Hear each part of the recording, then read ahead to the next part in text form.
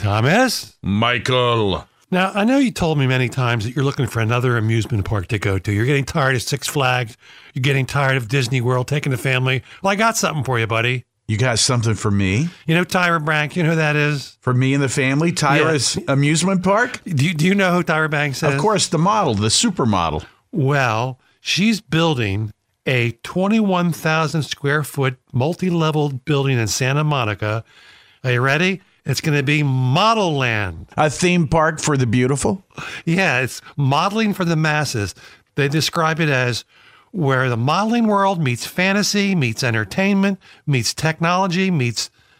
It's not going to meet any meat because they don't eat meat. Oh, meets retail and meets dining. And most important, it meets your wallet. You know what this sounds like to me? It sounds like Planet Hollywood where everybody eats lettuce. That's what it sounds like to me. Why don't they just call it Let Us Entertain You? Yeah. Knowing these models, there's definitely not going to be any food courts, are there? Have you ever dated a supermodel? I didn't date a supermodel, but I did date a model when I was in college, and she was dropping out of college, and I said, what about your education? And you know what she said to me? She says, that education is important, but working as a model is importanter. That's what she said. That's right, buddy. Not the smartest. No, but pretty as you could believe. Oh, well, what else? It doesn't matter. Everything else is secondary, right? Yeah. But, I mean, who's going to go to this thing anyway? Maybe your former model friend. There's probably a lot of modeling going on in that part of the country, don't you think? Well, I'd like to go there and watch them like a zoo, you know? Oh, you're standing on the outside. Yeah, looking in and seeing all these girls pretending they're going to be models. I bet it got one long runway. That's all it is. One long runway. Yep. Okay. I'd like to see the wall of mirrors, too. I bet that's some place, right? They have the mirrors that make you look thinner, I'm sure. Right. She says the experience will help visitors redefine what a model really is and for people to have dreams of visions of themselves. I don't know. It just seems like another way to make a buck at the expense of the man, right? Everybody can relate. Santa Monica, right? She made a lot of money modeling, so I'm sure she's got it to lose. It sounds like a bust, although... Yeah, they should call it bankruptcy land. You know what's a huge attraction? What's that? In Los Angeles? Is the Scientology Museum. Ugh. Yeah. You wouldn't catch me in there. Well, we went on a family vacation a few years ago, and my young kids wanted to go there just because they heard all this crazy stuff about Scientology. And it was very entertaining, you know, but you have to go in with the mindset that, you know, you're not going to get brainwashed, even though the entire time they're trying to brainwash you. Right. I remember one time I went to L.A., and I forget the name of it, but right in the middle of the business area of the town, they have this little park that's kind of roped off with a chain link fence. It's called La Brea Tar Pits. Oh, yeah, I've heard of that. Yeah. And, you know, in this modern city, there's this little parcel of land that's, you know, just where oil was at one time. So it's not actually oil that's oozing out of the ground. It's tar. Yeah. So you can't really do anything with it. You could repair the roads, right? Yeah. You know, in the early days, all L.A. was, all you could see was like a few homes and just oil wells sticking up all over the place. Boy, that sure changed, hasn't it? You know, I don't do Facebook. I really don't. Right. Although I have a Facebook page, but occasionally I'll go there to see what's up. And the other day, there's a picture of a guy that I know in Southern California, and he's basking in the sun. You know, it's kind of like getting one of those greeting cards at Christmas time from somebody and his family on the beach when you're in a very cold place, you know, just kind of sticking your nose in it. And then I actually made a comment. I never do this. I don't really participate in Facebook. I hate Facebook. But I said, because he's bragging about how wonderful it is in Southern California, right? Right. I said, okay, what's so wonderful about earthquakes, floods, mudslides, tsunamis, right? Wildfires. And I didn't get a response. It's kind of interesting. He's probably cowering in his basement. In the fetal position, sucking his thumb with a blankie. Tom and Mike. In Oklahoma City, a courthouse closed for one of the strangest reasons I've ever heard of. It closed because people saw what looked like bedbugs falling from the jacket of a lawyer, and he took off the jacket, even more fell out. So they had to close the courtroom to make sure that the bedbugs didn't spread to other people. You ever hear something like that? Yeah, actually, that is a pretty common thing for government offices. They close at the drop of a hat if there's even any hint, and I mean hint, rumor of a bed bug. They just close everything down and they fumigate the entire place. I didn't know that. Yeah, it's crazy.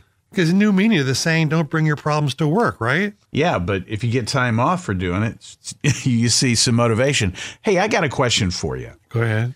I understand that most hotels have bed bugs, and they're terrible. It's almost impossible to get rid of them. I don't know if you say most hotels. Well, I heard something like 70% or something like that. But my point being, have you ever seen a bed bug? No. I've never seen one either. I thought they were almost like microscopic. I didn't know that you could actually see them moving around. And you know what's crazy? I mean, they're so, icky and people hate them and they suck your blood or whatever. But you remember when you're little kids, you'd hear your mother say, "Good night, honey. Don't let the bed bugs bite." What a thing to say right before you're going to sleep, right? Right. I wonder if that's why I used to have those nightmares about giant bugs eating me. Because, if you've never seen a bed bug, how do you know when you're a little kid, they're not some giant, scary thing? Well, if bed bugs are found on beds, whoever came up with the name cockroach, right? Think about that. Okay, I've thought about it. I think there's something dark and sinister in that joke. They say the witnesses in the courtroom said the attorney didn't even have much of a reaction when the bed bugs started coming off him. They said they don't even think he even blinked. Why would he care? Blood-sucking parasites won't bite a lawyer. Professional courtesy. Yes. Right? Right. Yeah, so... you just call them bug beds. Bug beds. Well... You did. You just call them bug beds. Well, I would never have one in my bed or my home or my couch. That's when you know that you really adore your bed bugs, when you turn your beds into bug beds. Tom and Mike. You love dogs, right? Yeah. So I know you have two dogs that are fairly up there in age, and one day they're not going to be around. They're going to the doggy heaven, and you and Karen are probably going to get new dogs. Well, there's a couple new apps now that lets dog lovers swipe right for the perfect pet match. You ever think of that? Lets them do what? You go on Tinder and you look for a date and you swipe right if you want somebody. Well, you can do that with a dog now. Animal lovers have created a mobile application inspired by the dating app Tinder to match homeowners with local dog shelters for a home for their dogs. Doesn't that sound great? Oh, I see. I once had a half lab, half pit bull, right? You bite off your legs and then bring it back to you. How about that? That was your first girlfriend, right? Yes, it was. Do you ever watch those Sarah McLachlan ads for dogs? Oh, yeah. That's the number one thing to make you change the channel. Right. I can't see those dogs. I think I watched that ad maybe halfway through once. And I will do anything once. Right. Tom and Mike. I know you're a lot more religious than me, but here, I'm going to give you an example why I have a bad feeling whenever it comes to religion. There's this thing in Washington, D.C. that started a couple years ago. It's called the Museum of the Bible. You ever hear of it? Maybe. It's an interactive museum that has like 3 levels, and it tells you all kinds of things about the Bible and all about Christianity and stuff like that. Well, it may just jump the shark. It's had a couple problems since it's opened. First of all, do you remember that scandal with Hobby Lobby buying artifacts from Iraq, from ISIS, and taking them? They weren't theirs. Well, that was one thing from this museum they had to deal with. Secondly, they had these Dead Sea Scrolls that they said were from the Dead Seas, turned out to be fakes. Now, the CEO of this museum, you think he'd just leave it well enough alone.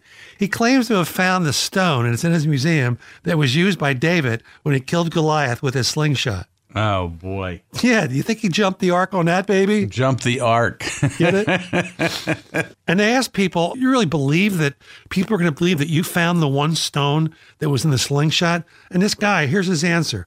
This is what we believe, and this is what you can't argue with faithful. So, I don't know. Do you understand why I don't like religion? Yeah, there's a lot of charlatans out there. Who would have thought P.T. Barnum would have an influence on American Christianity, right? Oh, he did. He definitely did. That's the stone that Goliath used. That's like saying, I know a guy who knows a guy who knows another guy. Come on. I wonder where they got this thing. From the backyard of this guy's house. I can just see the strategy planning this museum. How will they know which ones of these are the real relics? And the guy goes, they won't. That's the point. All right, come on in. Jesus went through the temple with his whip, chasing out the money changers. Right. When he comes back, I think he's probably going to be taking his whip to this place, singing that classic Devo song, Whip It Good. Tom and Mike. You're going to love this. As a guy driving his car in Devon, England. Devon, England is about 5 or 6 miles from the coast in southern England, right? You've been there, right? Yes. You have been there? Yes. So anyway, this guy's driving his car and he crashed. He swerved, it hit something, and he crashed his car, landed in a ditch. When the cops come, he told the police that he swerved to avoid an octopus. So for the octopus to get where this road is, he'd have to crawl over hills and fields and get in the path of this car. I guess you could say he lost control and went into a squid, right? Were there squid marks? It's getting to the point where one can't rest in one's garden in the shade anymore, right? That's right. Hey, well, let me ask you this. Right. So how far was this octopus from the ocean? 6 miles. 6 miles. Right. So it's entirely possible that somebody down by the beach Picked it up and threw it. or they were transporting some kind of, calamari for a restaurant. Maybe he was driving a Zamboni. Now, if this was in Detroit, I'd buy it. A Zamboni? You know what they do in Detroit, don't you? No. When a player scores a hat trick in hockey in every arena, hats come raining down from the stands. But in Detroit, they throw calamari. Calamari? They throw octopuses. Oh. It's really weird. It's not many, but enough that it's been a tradition. I don't know if they still do it, but Are you being serious? I swear to God, Google, Where do you get an octopus? I guess at your seafood store. So you actually have one when you come into the arena. Yep. So when you go through security and they check your bag and they go, oh, that's an octopus. That's fine. Yeah, that's no problem with that. Just in case there's a hat trick, right? Well, I guess an octopus isn't any kind of danger for like a terror attack or anything. But, this guy, I guess if you're drunk and you're seeing double, a deer could look like it has 8 legs, right? Exactly. Yeah, that's what it is. Boy, I tell you, I wish I hit a calamari on that card. You love calamari, don't Oh, man, I love it. There's nothing like having a nice, and especially in places like in southern Italy or Italy anywhere, or southern France, they have that fresh seafood from the Mediterranean. If this octopus was a little closer to the ocean, I could understand. I mean, like, for instance, I'm from Cleveland, right? Right. On Lakeshore Drive, when Lake Erie starts to erupt, a lot of people don't know this, but especially outside of the Great Lakes area, any of the big natural lakes, they get big waves sometimes. Did you know that? No, I didn't. Yeah.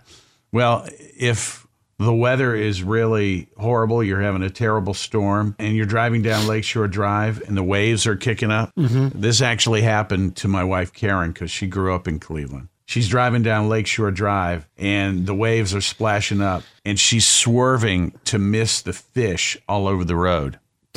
That's a true story. You should have got out and put them in her trunk. Yeah, dinner. What the hell is she talking about? Come Dinner. Tom and Mike.